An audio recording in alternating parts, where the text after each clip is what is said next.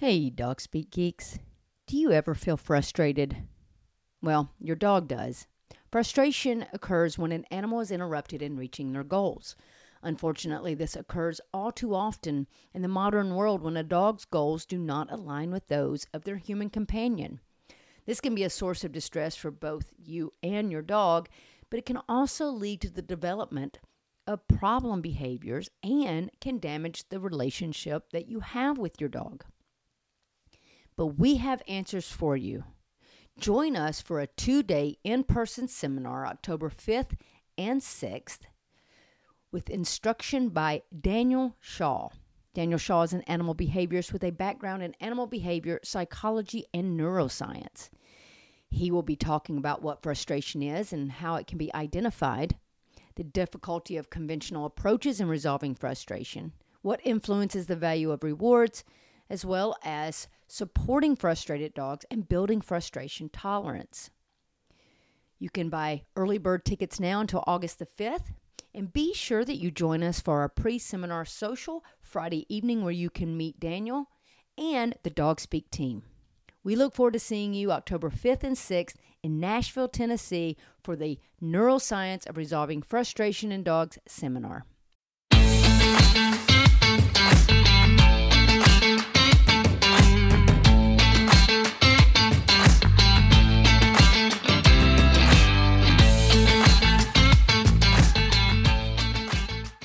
What up, Dog Speak Geeks? We are back with another episode for you, and we have Gray back. Hey. Look, I let him come to an afternoon recording so that he could have a beer. Or two. I am having a beer. Look, I'm having a pumpkin beer because it almost feels like fall. It's almost there, yeah. Feels good today. Today is really nice, so I'm having a pumpkin beer. I'll be switching to wine later because I'm going to eat some pizza, I think, right? So... Nice. But yeah, so I'm glad you're here.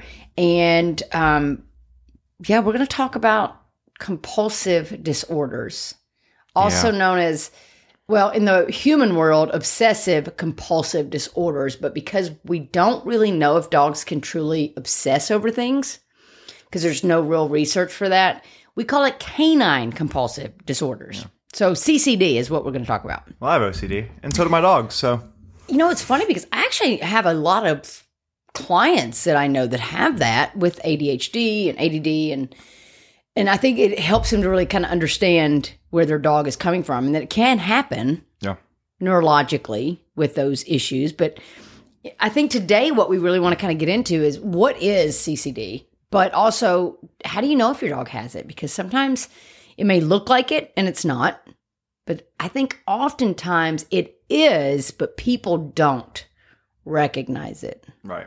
All right. So we're going to get into your dog, Obi, who has I would say obsession. I would probably say so too. Yeah. And then also Isabella's been showing a little bit because we've had some really brave squirrels in the backyard. Get a border collie, they said. Right. It'd be fun, they said. It's amazing to me how many trainers have border collies.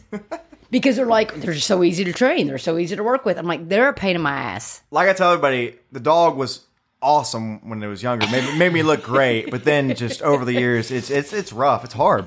They are hard dogs. And I mean, they're super, I think that's why, because they're super smart and they are desperate to do things constantly. Mm-hmm.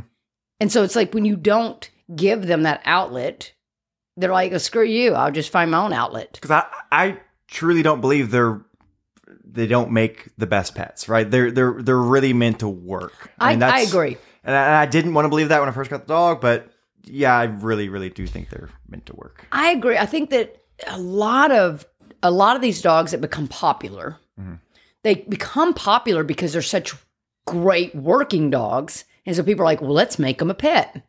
And then you're like, oh my God, they don't make great pets. Why is he biting my kid's ankles? Right. I don't understand. Why can't my kids just run and play in the backyard? Because you got a herding breed. Yeah. Well, I got 2, so I'm guilty. You're an idiot. I'm just teasing. I was teasing. Oh. Britt's going to hear that and be like, I can't believe you called him that on air. I get in trouble all the time, but he knows I love him. I think it's just crazy. I don't regret it. Look, I'm even at the point right now that if I knew Myers was going to be such a barker, I'd have passed on him. I'd been like, dude, genetically, you are a barker. And if I'd known that, I would have passed him up because I don't want a barker. I am working on it, but I didn't want to work on it. I wanted the perfect little puppy. Border Collie was not it. I should have just stuck with the Rottweiler. Not to say I don't love Myers. I do. Hey, he's like what? 1% Rottweiler? He is 5% Rottweiler. Okay, Think, don't you get him? He is 5%, and he shows it when you come to the door. He's actually more of a barker than my Rotties. It's funny. He's definitely much more of a protector. Not really. I think it's something. And it's high pitched and it's loud, and his little mouth gets into like a curve, like a C, and is like it's not adorable. It's adorable if you had earplugs in. Yeah. Okay. Or if he did it quietly and silently. All right. So, All right. We're just gonna get into it of compulsive disorders. Basically, people are like, what the hell is, I mean, we kind of know, but when we're talking about with dogs, basically, as the definition is, it's stereotypy, is an abnormal invariant repetition of a motor pattern that serves no apparent function. So basically, it's something your dog does over and over again that really serves no purpose, right? But something that's not normal. Yeah.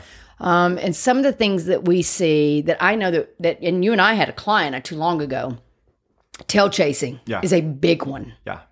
I've heard that's one of the most common ones, tail chasing. I would say that tail chasing is probably the more common, and I think it's the more common because that's what people recognize more. Yeah, that makes sense. Right? But it's also because it's a part of the dog, it's always there. But that also includes like flank sucking. So when dogs put their mouth kind of on their, we would call it kind of their knee, between their knee and back area, that little flank area. Huh. If they put their mouth and they're sucking on that flank area, that is also can be a stereotypy. So that's, again, it's the hip is always there, right? The flank is always there. But I don't think people recognize that as a possible compulsive disorder. Now, I'm not trying to be funny here. Yeah, but would okay. excessive butt licking be that too? If keep in mind that if nutrition checks out, if there's no type of health issues with that stuff. I think so. Yes. I'm asking for my dog. I know we have all kinds of things to talk about your dog. I think yes. I think that anything that is done consistently, that there's no rhyme or reason, and you've kind of checked all the boxes. No. Then, I think you would have to look at it. I don't think that we have a list of everything. Yeah. But it's, what was I have? I had one client, I believe she's up in New York. I hadn't heard from you in a while, by the way. You need to contact me.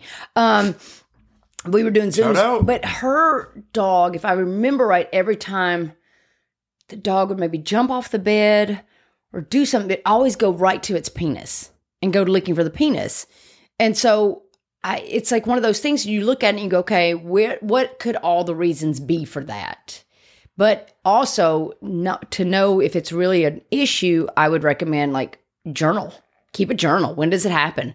Write down what happened right before that. That's good. Right? What happened an hour before. Yeah. So that you can kind of start to see what is connected here. Because there might be a connection. Yeah. You never know.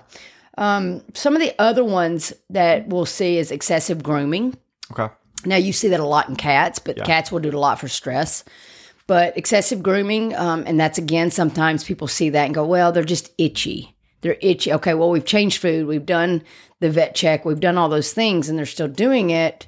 Is it a compulsion? Let's see. There's some, wool sucking.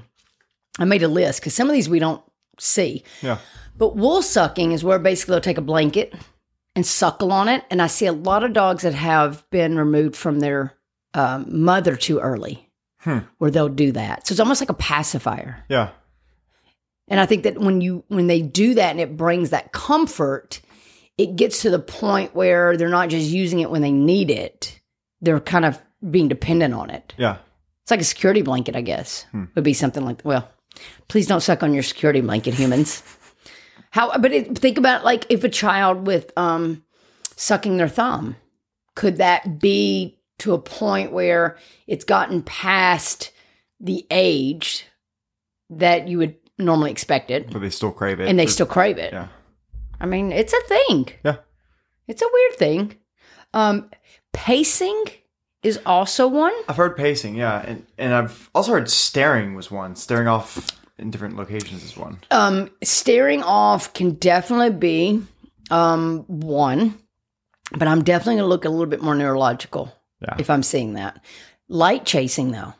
Really? Yeah. Day in, and y'all, yes, I'm in the country, but I'm not saying Dan. Day in Dublin, for those that are newer listeners. Yeah. Day in Dublin was my last Roddy that I had. She ended up being a light chaser and a shadow chaser. And it got to the point where it was barking, attacking the wall, and then attacking her brother if he got too close. And he was getting excited. Like reflections and stuff too? Yep, reflections. Phone and, yep, you got a phone and it was shining up. Would that kind of go hand in hand? I'm asking, would that go hand in hand with like laser pointers and stuff? Oh yeah, definitely. Yeah. And I'd never done a laser pointer with her. I did do a laser pointer with my second Roddy, and she never ended up with those issues. But I think poor Double D, from the get-go, I think that she had some neurological issues and some deficits genetically. Mm-hmm. So I think she was predispositioned to some of these things. So yeah, she did have that issue. And luckily so far, Myers has nothing of that, but we will get into Isabella here in a minute. Let's see. Circling, not tail chasing, but just circles. Yeah. Now I know some people are thinking, well, what about when my dog circles 3 or 4 times before laying down, or circles 3 or 4 times before pooping? I don't know if I would call that CCD. It may just be more an ingrained routine. Yeah. I've heard it, and I have no idea if this is true. I just remember from a long time ago, a lot of people have said, and you look it up on Google, they try to find the magnetic field of the Earth, and they circle a certain way, and they poop a certain direction. I have no idea if that's true. You know what? That is really interesting, though. Yeah. I've never heard that. Yeah. Supposedly, I have no idea if it's true. Could be a myth. That dogs all poop a certain direction. It's either east, west, or north, south. I think it's east, west. No idea if that's true or not. Could somebody do some research on that? Yeah, fact check that. Yeah, could somebody just start logging their dogs pooping and get a compass, and let's see what your dog is pooping. Because I am all about the magnetic field. I'm all about the universe and energy, and I believe we're energy, and I do believe that plays a huge part in things. I mean, I'm all about the full moon. Full moon totally does change things. Just look at birds fly together. Look how they know to change directions at the exact same time. Right? It's so weird. Yeah. Right? I don't think we give animals enough credit. No. I really don't. I think they are all probably smarter than we are. But I wouldn't know if I wouldn't say that circling would be like before pooping or laying down. Right. An issue. But if your dog is just doing it. So like, let me go back to the pacing real quick, because I remember Double D also would pace, but if you journaled it and wrote it down, she would pace after she ate a certain meal or a certain protein or a certain food. Yeah. And so we learned that she had a sensitivity. So her pacing was actually to help decrease that GI upset that she was having after she ate food that was not appropriate for her. Huh. I've noticed my dog, Obi, he doesn't pace regularly, but does pace like in new situations, like when things are when he's nervous, right? Would that be considered something along those lines, or just more of, I don't know what to do? I think that's more of a stress. Yeah. If you're I think when you're looking at something like pacing, because pacing can be a huge stress. Mm-hmm. I mean, it can be to where the dog is stressed, doesn't know how to settle. Most people will look at it as the dog is being disobedient or not focused, but the dog could actually just be really stressed out. And so that pacing is, I don't know what to do.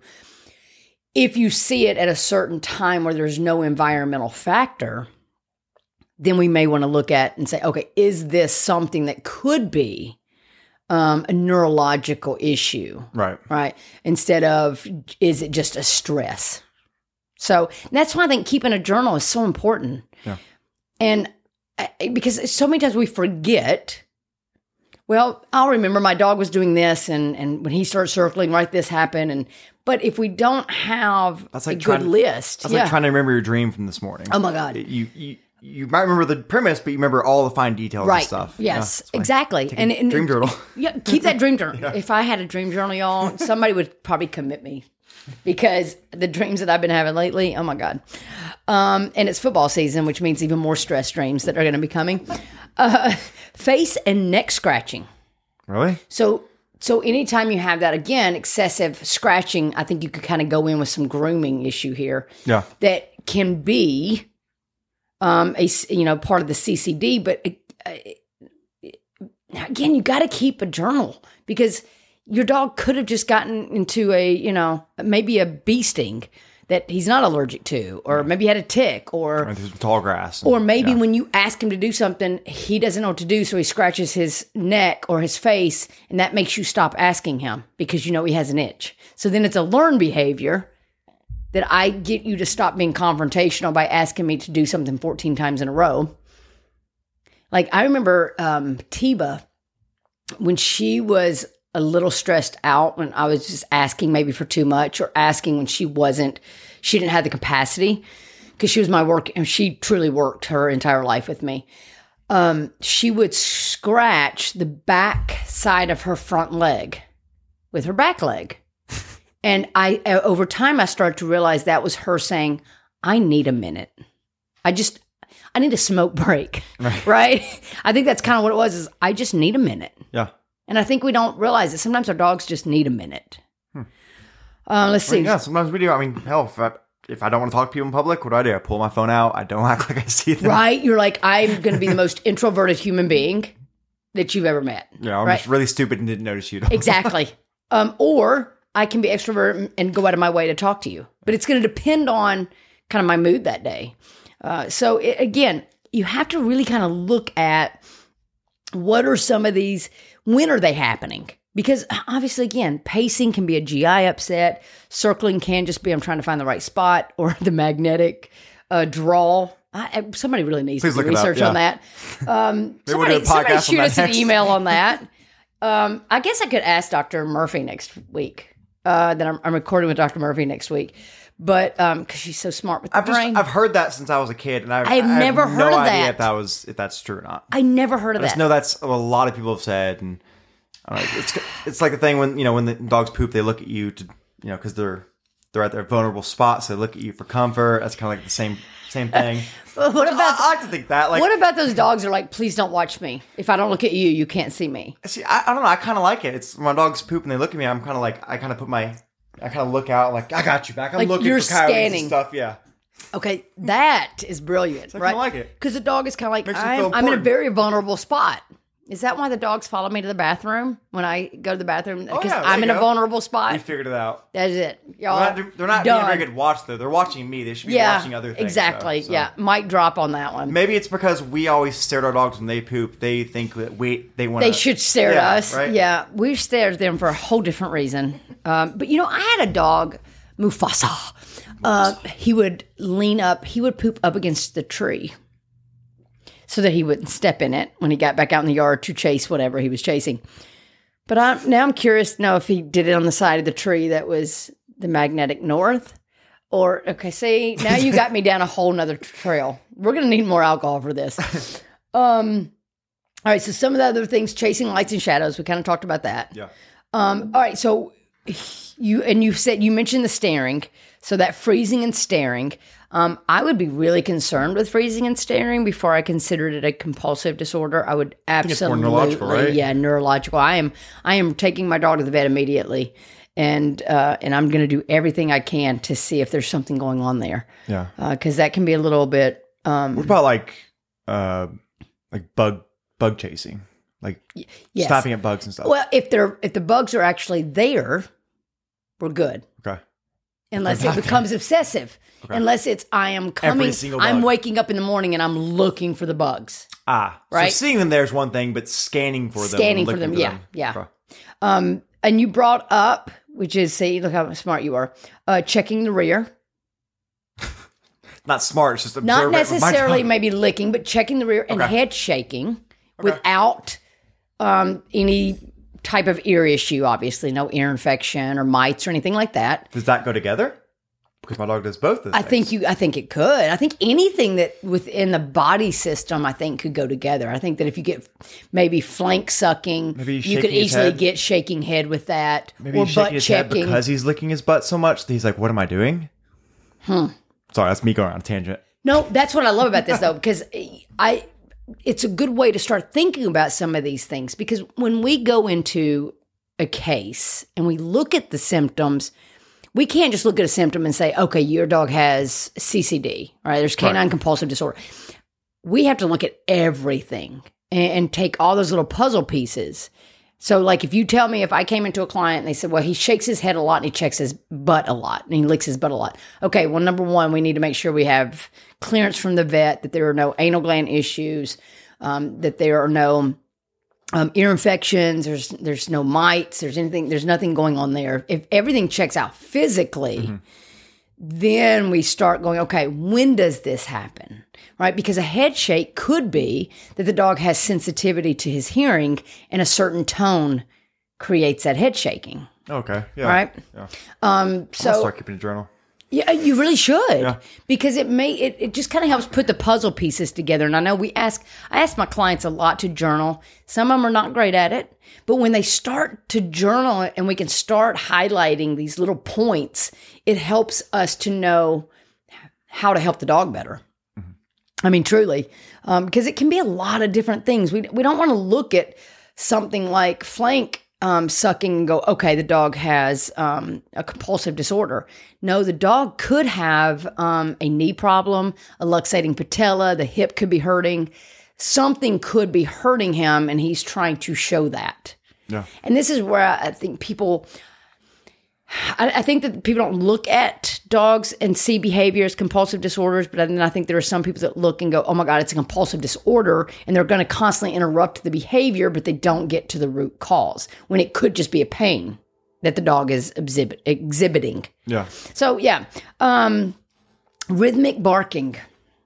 I wish Myers does not have rhythmic barking. It's definitely not just a consistent roar, roar, roar, roar, roar. It is oh my God, the house is falling in and 14 aliens are coming into the house, and I'm going to go as high pitched as I can, and I'm going to shatter whatever glass you have in the house. That is not compulsive disorder. But if you have a dog who's just barking constant, then we need to look at that. We need to look to see if this has turned into something that is a compulsive disorder.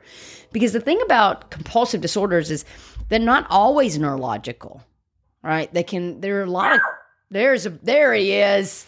Y'all, there he is. And I'm not editing that out because you know what? You're listening to a dog podcast. So this is a little bit of what I deal with him.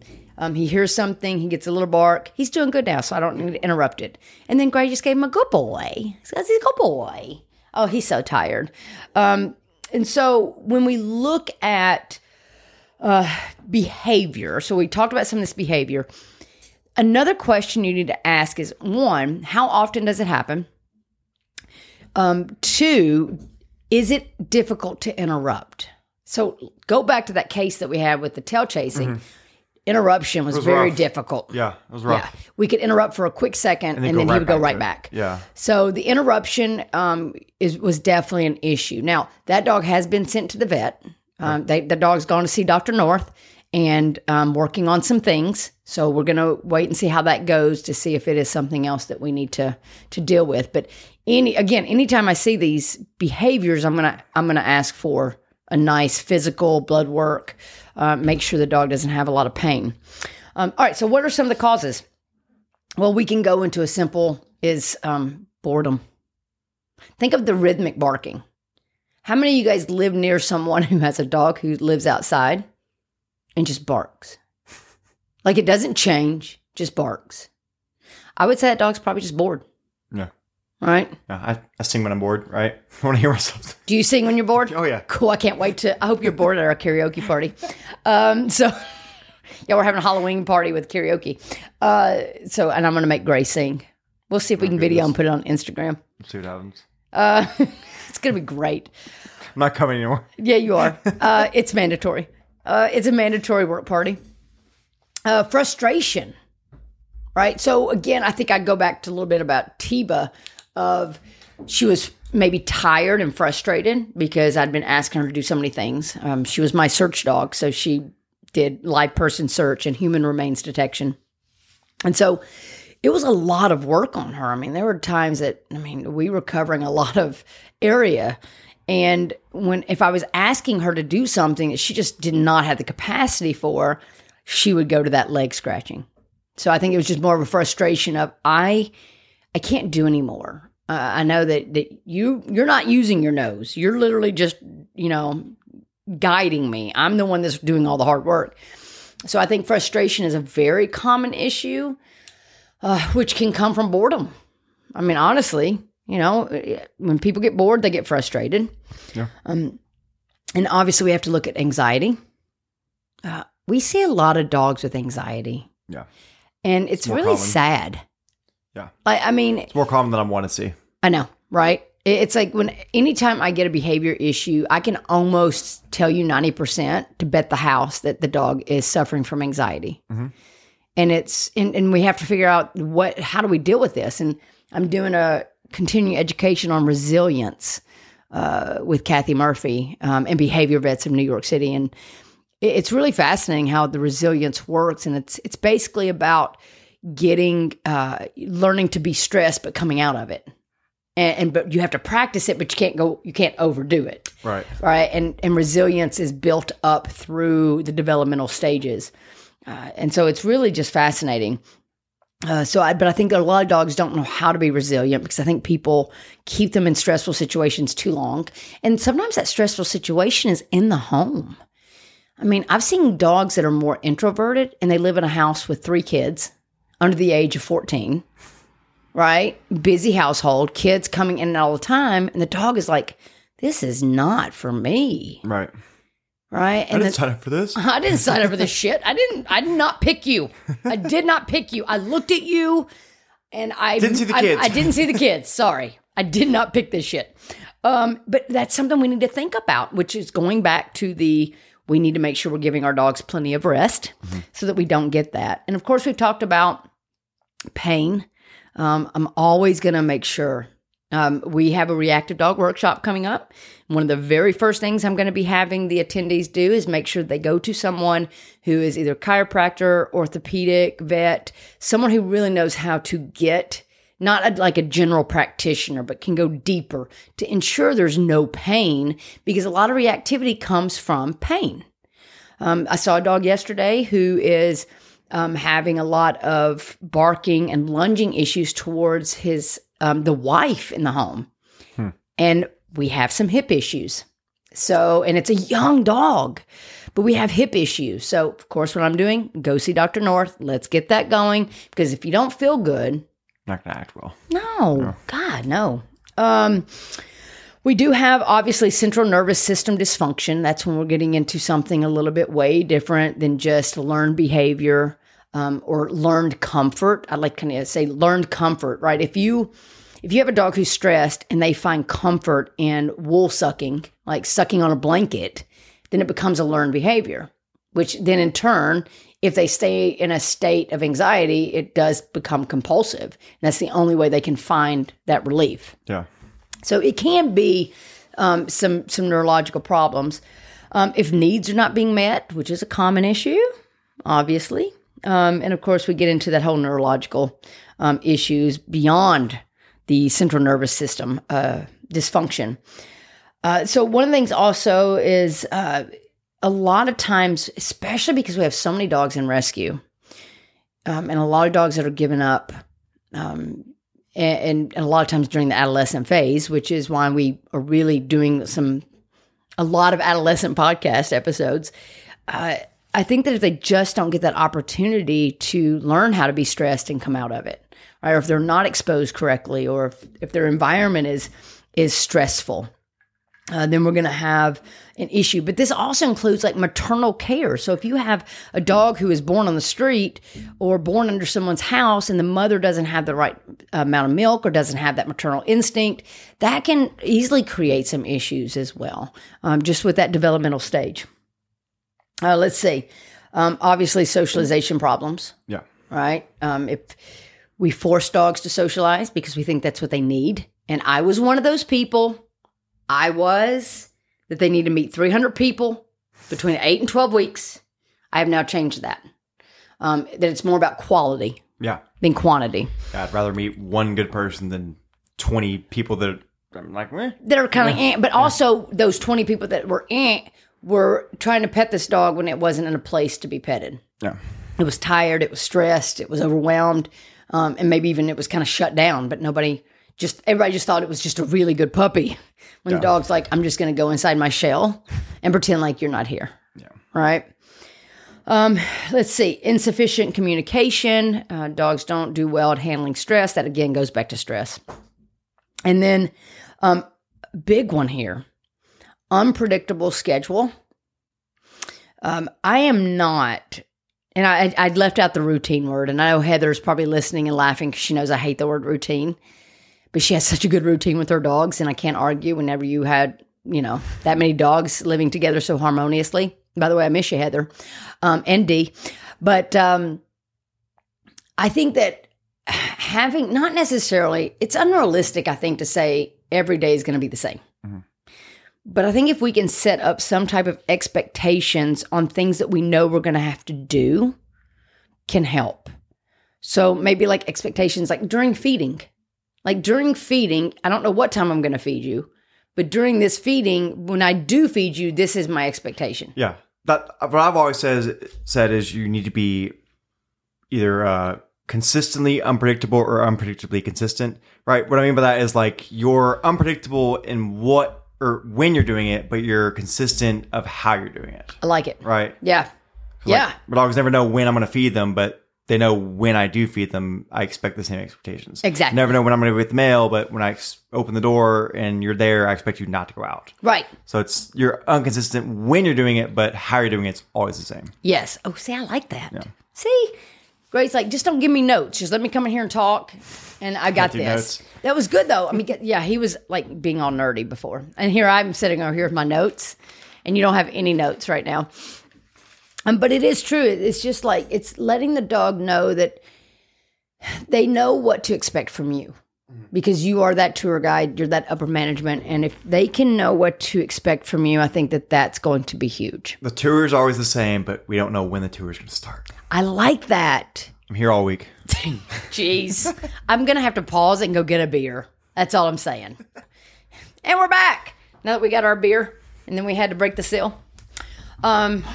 And then the dogs have gotten all worked up because, well, we moved. Yeah.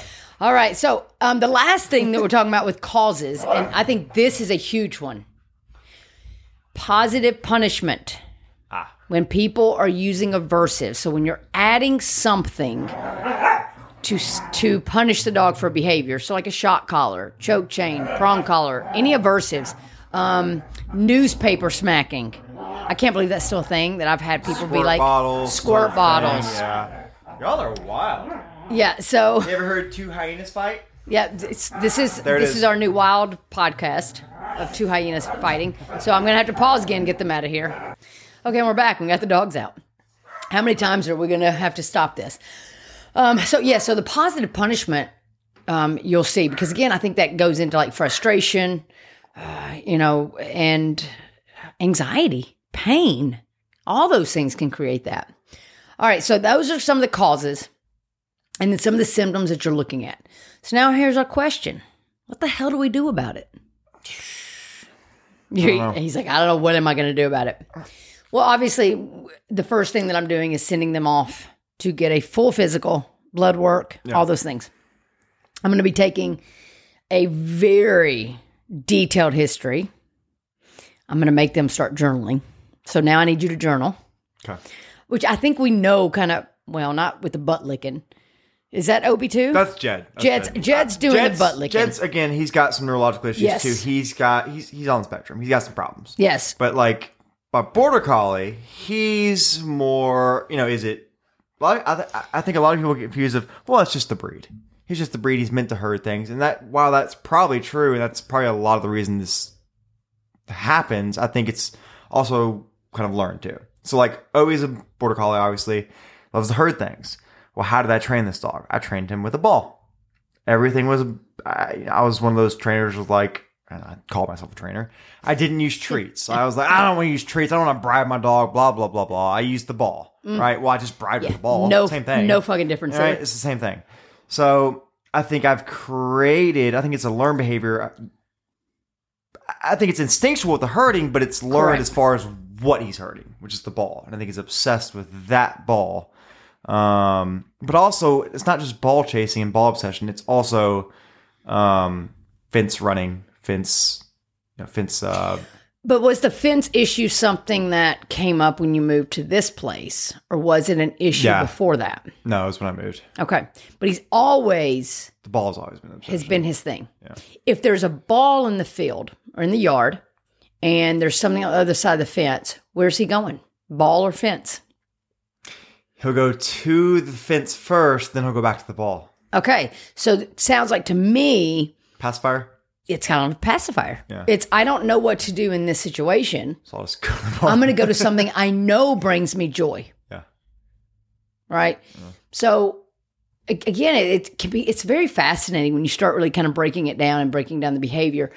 I think with him, with that, I think the ball, I think it is a lot to do with his desire to herd, and he's herding the ball, even though he's not pushing the ball around.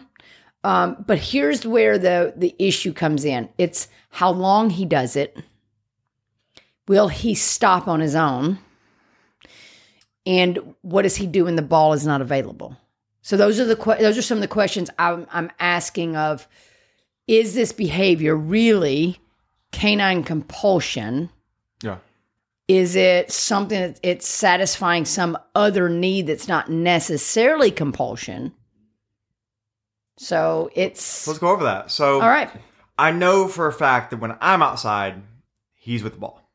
I also know that when I'm inside, for the most part, he's either chasing frogs, chasing squirrels, or chasing whatever's moving in the yard. When I walk outside, when my dog hears the storm door open, I usually see that he's under the porch. As soon as he hears that door open, guess where he's going? Straight to the ball. Whether it's because he knows I'm going to throw it, which I don't really throw it. Which I don't. Or it's because he's associated that me being around means he should get the ball. I don't know. Yeah, you could be the environmental cue of the ball is only useful if the human is around. Whereas I've seen... That's too sad. Yeah, I've seen like Boston Terriers. I've seen several Boston Terriers who will spend hours pushing a big ball around, trying to get their mouth on it, but pushing it. That's obsessive. That is I'm drooling. I can't stop.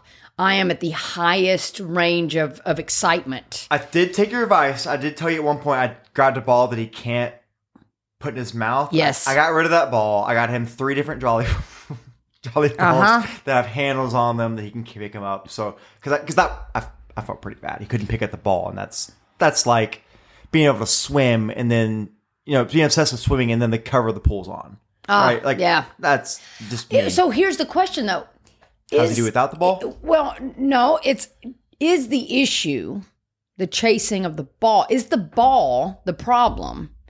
Or is it the underlying issue of chasing and hunting? Because there's a difference between like herding frogs and hunting frogs. Right? Is he digging? Yeah. Chewing things up, like under my hose, the hose thing. So to me, that sounds to me more like hunting and not herding. Okay. So there's some prey drive there. Yeah. So you see how you have to kind of break it down to go, is this really all connected? Or is it similar behavior but different motivations? Yeah. Yeah, so now you're like, oh my God. Now you're going to have to journal.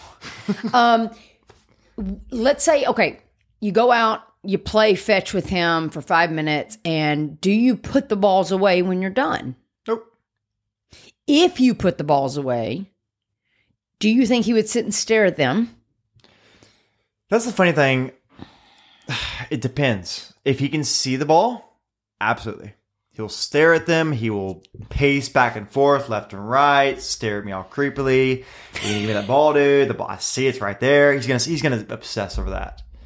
If the ball's put up and away, no. As long as he can't see it. No. He'll go grab something else, or he'll just chill. But he will go grab something else. Not always, but yes, he will. So it doesn't sound to me like it's a ball issue. it's the driving force, and the ball happens to be the most convenient thing. And there's another word I'm trying to find right now in my head. It's accessible. The ball is the most accessible thing to satisfy that desire. Well, it's kind of funny you're saying this. Actually, it does kind of line up. He might not be OCD, but it does line up with. So when I play a lot of video games, he sees the characters running, and that he didn't like that very much. So he barks and growls, but then guess what he does? You can guess. Goes and grabs the ball. Goes straight for the ball. Okay, so it does sound like then that has become not. I think that because here's the thing, he can do that for two different reasons. So he can get the ball for fun because it's what he enjoys. He can get the ball out of frustration.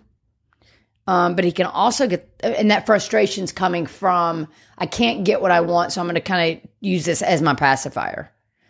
But I also think that the hunting issue, I think there's a lot of drive to him. Can hunting become OCD? Absolutely. Can grabbing the ball out of frustration become OCD? Oh, absolutely. I think so. Like, I don't know what because to do. it's the one thing that satisfies. Yeah. Think of it as like all right, we probably should trigger warning here. Think of it as an addiction, right? If I reach for, God, I don't know. Let's say that I kick a wall, and by kicking the wall, I kicked it out of frustration. But by kicking the wall, I felt better. So the next time I feel frustrated, I kick the wall. I feel better. I think over time, it's going to become a default behavior. Yeah, because instead of getting frustrated for just this one thing, anything I get frustrated with is going to become I kick the ball, and then I have 1,000 holes in my now, but the difference between kicking the wall versus him getting the ball is that him chasing the ball is part of his play. Yeah. So then we have to ask, do we need to make that a part of his play? Do we need to take it away or give it to him special? Do we? That's what we're going to figure out, aren't we? That's what I love about this is there's really not a lot of black and white. There's a lot of people don't realize that there's so much that's deeper than what you're seeing externally. And this is why we try to push people to understand, please, if you have a dog that's doing external behavior you don't like, don't immediately go to somebody who's going to shock them with a shock collar to stop it or punish them with a prong collar, because that's not fixing it, right? You can stop me from kicking the wall by tying my ankles together. I feel like I've always thought of it as it's suppressing it. It is suppressing it, right. And it looks so magical. Mm-hmm. Oh, look, she didn't kick the wall. That's because my ankles are tied together. Yeah. You untie my ankles, I'm kicking the wall. Unless you give me something else to help me deal with the underlying motivation to kick the wall, it's not fixing anything. So we have to get down deep to find out what his desire motivation. So I'm going to have you need to start journaling, because we need to figure out is the chasing of the ball, because he'll bring it back and drop it, and it's the chase. It's not just the getting. For him, it's the chase. He brings it back, he drops it, you throw it, he drops it, right? Absolutely. So that tells me he really enjoys the process. The thing is that could be something that he enjoyed to start with, but then it turned into comfort that he's now using. Well, isn't that, and again, trigger warning, isn't that how any kind of addiction forms? I would say so. I would say so. I know from experience with me, absolutely, for sure. Yeah, I would say so. I think that's absolutely true. Yeah, and without getting too psychological, because we're not psychiatrists and or anything like that. But I think that we do things because it gives us a result that we're looking for. And then it becomes an everyday thing to where it can be a learned behavior. I mean, absolutely. 21 days creates a habit, right? Yeah. If you're doing it that long, it becomes like, well, this is what I've been doing. Why should anything change? Yeah. So now, but I have no reason to. And then let me see does it work in other situations? Yeah. Right. So it maybe changes from I just kick the wall when I'm frustrated to now I kick the wall when I'm excited, because there's a lot of the same emotion and adrenaline going. So Obi could be getting the ball because he's excited and because he's afraid and just because it's what we've always done. Exactly. It's his default behavior. Yeah. And how do you stop default behavior? You don't let it work. So I extinguish the behavior? You extinguish it by you stop playing ball. Why? What if I don't play ball, though? What if I don't play ball with him at all? I think we still have to find ways to give an outlet, right? So obviously with his hunting desire, then we have to look at what enrichment are we giving? How are we meeting that need of his? 'Cause Border Collies are not known for hunters, right? But it doesn't mean he can't have that desire. It's maybe the herding became part of the hunting. It could be, right? Because he's never really had the opportunity to herd. Yeah. So that instinct could be turned into something that is more rewarding. So you're saying I should get hunting. chickens? Oh, golly, this is getting good. Yeah, he's getting chicken jaw, and this is going to be fun. Stay tuned. To see what that's going to happen. Hopefully he's going to be doing some video of this. Because that's definitely, but it's really interesting though, because I think that with Border Collies, they love to chase, they love the ball, they love to fetch, and that is a normal thing. But when does it turn unhealthy? And I think that it's unhealthy when you have a dog who won't stop on their own, where they will go until they literally collapse, or if they can't function and be responsive in the vicinity of said addiction. I think that third one would probably be true. I don't think it's the point to where, because I can call it off and say, all done, we're done, we're moving along. It's not that point, but I do think that it's because I will say, like, a lot of times I go to my farm, there's no toys at all. And I purposely don't bring the toys out because, well, I don't want to deal with it. Well, and you're in a wilderness too. I mean, you got a lot of other things. And we're fine. I mean, we're good. He lays down. No, there's no pacing. None of those. I'm not seeing any abnormal symptoms. But at the same time, I mean, again, it could also be a learned behavior at this house. I was going to say, is the home the environmental cue? Yeah. It's like when people go to the dog park to play fetch with their dog. And then they go to the dog park expecting the dog to play with other dogs. But the dog's like, I'm sorry, we come here to play fetch. I don't want to play with the other dogs. That's Obi. So the environmental cue can set it up. But here's the thing about environmental cues. It could also be the kids getting home from school. You and your partner fighting. Watching football. Football season has started. Playing video games. That could be the cue. So then we go, okay. Me walking outside. Right? Exactly. Yeah. Now, next time then you're playing video games or we have something like that going, what can we do to help him? Throw the ball. No. I would say let's give him a stuffed topple. Yeah. Just nice stuffed frozen topple, something he can lick on and stay calm with. Right? You give him another outlet that you provided, knowing that the environmental cue could set it off. So, and that's... So I dabbled a little bit and I Googled a little bit like on canine compulsive disorder, just a little bit like earlier. I didn't hear about this topic until... I did. He was like, what are we doing today? Yeah. I just kind of looked up a little things, and a couple of things I looked up was, well, of course, forcing the dog to rest, forcing some downtime for the dog to have, topple, just rest, whatever, decompression. And the other part I read was, let's steer it towards a different direction. Like when I quit smoking cigarettes, you know what I did? I ate damn apples every day. Did you really? Yes, because it's that. I chewed gum. It's that motor function. Okay, yeah. It's that motor function. Chewing gum, there's also one as well. But giving them something else to do similar to that action, but something that could be a little bit healthier, I guess. Yes.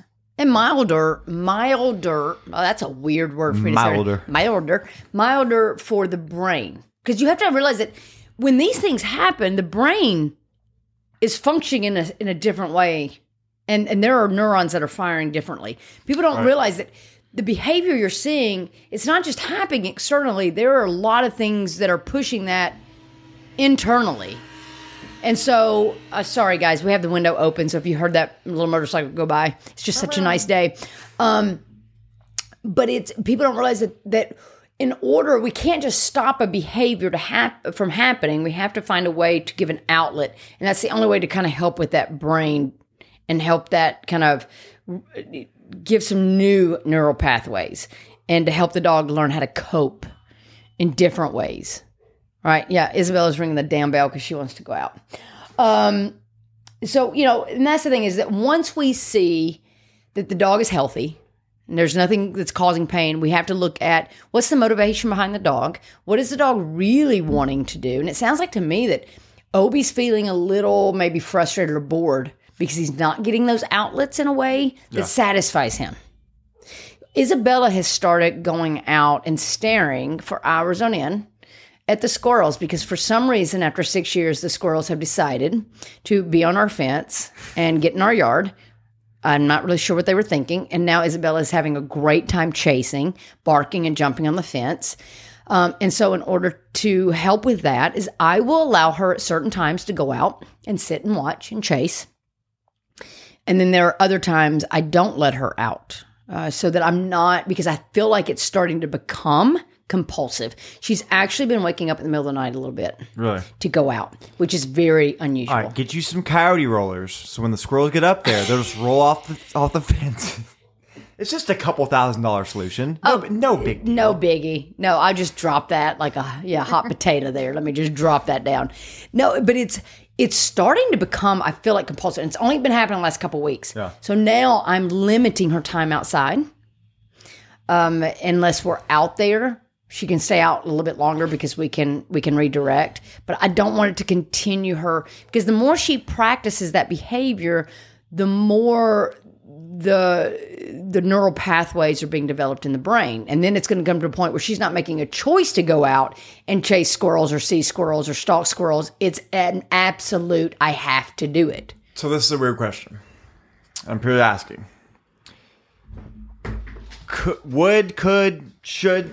Would this help at all if I, because I know a lot of this triggered when I do walk outside, my dog goes straight for the ball, right? And this is just like, I know it's not the end all. Would it help if potentially when I walk outside, ball maybe gets taken away? When I walk inside, ball gets put out?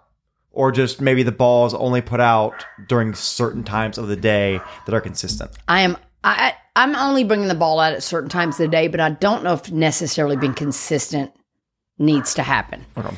So I don't think like at 2:00 every day we do this. Okay. Yeah, I mean, you could easily be like, okay, let's go play ball. Yeah. And play that's ball. the cue. This is what we're doing. I say play ball. Yeah. And that's when you play ball. And then but you start it and you stop it. And doing that isn't about you being the alpha or the leader or any of that bullshit. It's about saying, I need your brain to be healthier. So therefore, I'm going to control this. I'm not going to take away your desire. I'm going to control this play. And I'm going to put it away when we're not doing it. But then I'm going to make sure I'm trying to find other ways to meet your needs, right? Teaching go hunt.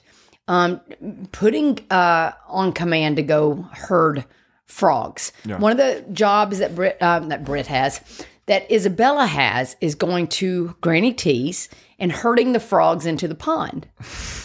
Well, Britt's been really busy. We've been on vacation, so we've been doing some fun things without the dogs.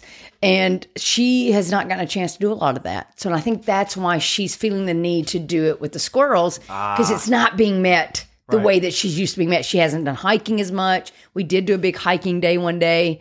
But I think that she has started the squirrel thing because she's trying to fix a need that we're no longer meeting.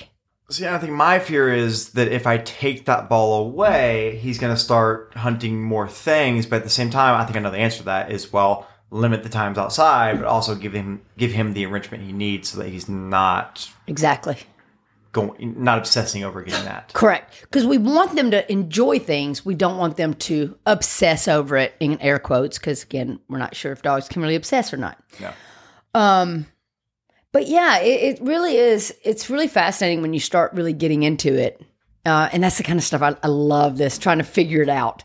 Because it can be so many different things.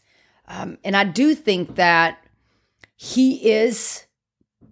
I think he does have a compulsion with the ball. The motivation behind it, we would have to do a little bit more digging to really see what that is. But I think controlling journal, but controlling that, but also making sure we're meeting those enrichment needs, those genetic needs. So, to be completely honest, I've slacked a little bit. So have I. I've done it too, y'all. It happens, right? We just need to go make sure that we are, that we get back on it. Yeah. So when we look at a behavior like that, we obviously are ruling out medical issues because seizures can be a part of something. Like if you have a dog who's freezing and staring, that can be, a seizure issue. Food intolerances for GI issue I talked about with the pacing and stuff. But really, like we just did here, diving into the history and diving into these little things that may not seem like anything, but they do play a part. And of course, I'm gonna look to say, okay, is this compulsion? If it is, what type of compulsion? Is it a truly compulsive issue? Is it conflict induced, right? Is it more of conditioned to where the dog has just learned, hey, if I do this, if I chase my tail, my parents will stop and give me a stuffed topple. Yeah, they'll start walking me around the room. They'll start walking around the room, right? They'll take me for a walk. Because for the humans, that works to make the dog stop. Exactly. But for the dog, it's like, that works to give me attention. Exactly. So then you have to go, is it learned behavior, right? Is it being reinforced somehow externally, not just internally? Yeah. Bad attention is attention too. That's the biggest thing I tell people is bad attention is still attention. Exactly. I'd still rather have attention from somebody I don't really like than no attention at all. Absolutely. I mean, imagine you don't talk to anybody for the next 5 years. I'd still rather talk to somebody I don't really like necessarily than nobody at all. Right. If I had to be on an island alone or an island with somebody I didn't like, I'd probably do an island with somebody I didn't like just so I had somebody to talk to, even if I just had to argue with them. And you might not think that now. You might think that's crazy, but if you go off, if you're an extrovert like me, like Britt would be like, nope, I'm going by myself. Don't want to ever have to talk to anybody again. It gets lonely though. Watch the show Alone on Discovery Channel. You'll see. Alone on Discovery Channel. Great show. Shout out. It's a great show. We didn't even get paid for that. All right, so what do we do to fix this? Obviously, once we figure things out, I'm going to look at enrichment a lot. I'm going to make sure I'm meeting those genetic needs. I want to have more of a predictable schedule in case the dog is anxious and not sure what's going to be happening. We obviously are always going to teach owners the appropriate response, how to interrupt, how do we do this, how do we avoid. So like with you, I'm saying, we put the ball away. We have a scheduled time that we play ball. It may not be the same time every day, but I'm not going to just give him free access to it because free access means he's going to keep doing it. And he's going to keep his mind on it. So I don't shock him every time he goes to the ball? Yeah, that's correct. Oh, okay. Yes. Dang, I think I was doing that wrong. Okay. Yeah, he's messing. I like to teach incompatible behaviors. So this one isn't always, I don't think, as successful as you want. So as an example, don't think it's really not the best, but just to kind of help you guys understand what I'm meaning. What I mean by this is if I have a dog chasing a tail, I might ask him to sit. Can't chase the tail if you're sitting. That may interrupt it for a second, but if we don't get to the underlying issue. But for him, for like Obi, I'm saying instead of allowing him to chase those people in the game, I'm going to give him a topple. So I'm going to do it before he has an opportunity to go. And maybe I put him in a crate while he's doing it. I literally just bought a new topper for him today. Perfect. He's getting bored of his old one. He may need like a crate though for that, or anchored somewhere where he can't get to the TV. Yeah. Right. So that's teaching incompatible behavior kind of, with that. And obviously reducing the dog's stress, making sure that the environment is set up for them, that we are being respectful of how they feel and their emotions. And just know that sometimes you may love your dog, but it may not be the right environment for your dog. Your dog may be completely stressed out with those 5 kids and, people in and out and constant things happening. And so. You mean my constant Amazon's getting in the way of my constant Amazon? I totally had Amazon delivered today. It really, we do have to look outside of it. And I know that everybody's like, I got this dog's for life. I don't give up. I'm not saying don't just give up your dog to fix things, but I'm saying it's okay to look at the dog and say, I know that you're miserable in this environment and I love you enough to help find you the right environment. But it's probably a whole nother podcast episode. Well, next week. Actually, this is going out this next week. We're recording today, but it's going out next week. But I think this was a really good one. Mm-hmm. I think this was fine. This was good. We had a few little beverages and had a really good conversation. Well, this was more on. I feel like this was more of a time for me to ask you some questions. Well, like I came here kind of not. I mean, yeah, I've heard. I have OCD myself, honestly, but like I came here more of I see my dog doing these things. I don't know what to make of it. I kind of need help from you as well. And and that's what I love, because you're learning about behavior. Mm-hmm. You're moving from just teaching manners to now working on behavior. So this is all new for you, and it's good because you're like Britt in that she can ask questions that our listeners are like, please ask this. What about this? What about this? So it's good because it gets me to answer questions that I don't think of because I've been doing this for a while. So no, I think this was good. Yeah. Well, thanks for joining me today. I'm glad to be here. He's glad to be here. Did you say how calm he was? Glad to be here. I'll be here all week. I'll be here all week. No, y'all, come on. Look, we love you guys. We appreciate you guys. We are so glad that you listen. We're so glad that you follow us and enjoy the information that we put out there. If you want to know more, if you want an episode of a different topic we've not covered or we've not covered in a while, send us an email, info@dogspeak101.com or podcast@dogspeak101.com. We're also available for Zoom consults or in person if you're local. And we are just so grateful that we have an opportunity to talk with you guys and hear from you guys. We love what we get to do, and we hope that you find the information that we give you useful and maybe sometimes entertaining. Who knows? Sometimes we're crazy, sometimes we're not. But Gray, thanks for coming today. Thanks for having me. You can now go and work elsewhere. And so... Actually, he's done. We have a Zoom tonight at 7, so I have to send him home so he can get dinner, and then we have to get on for a Zoom. So anyway, we appreciate you guys. We love you, and we hope you have a great rest of the week.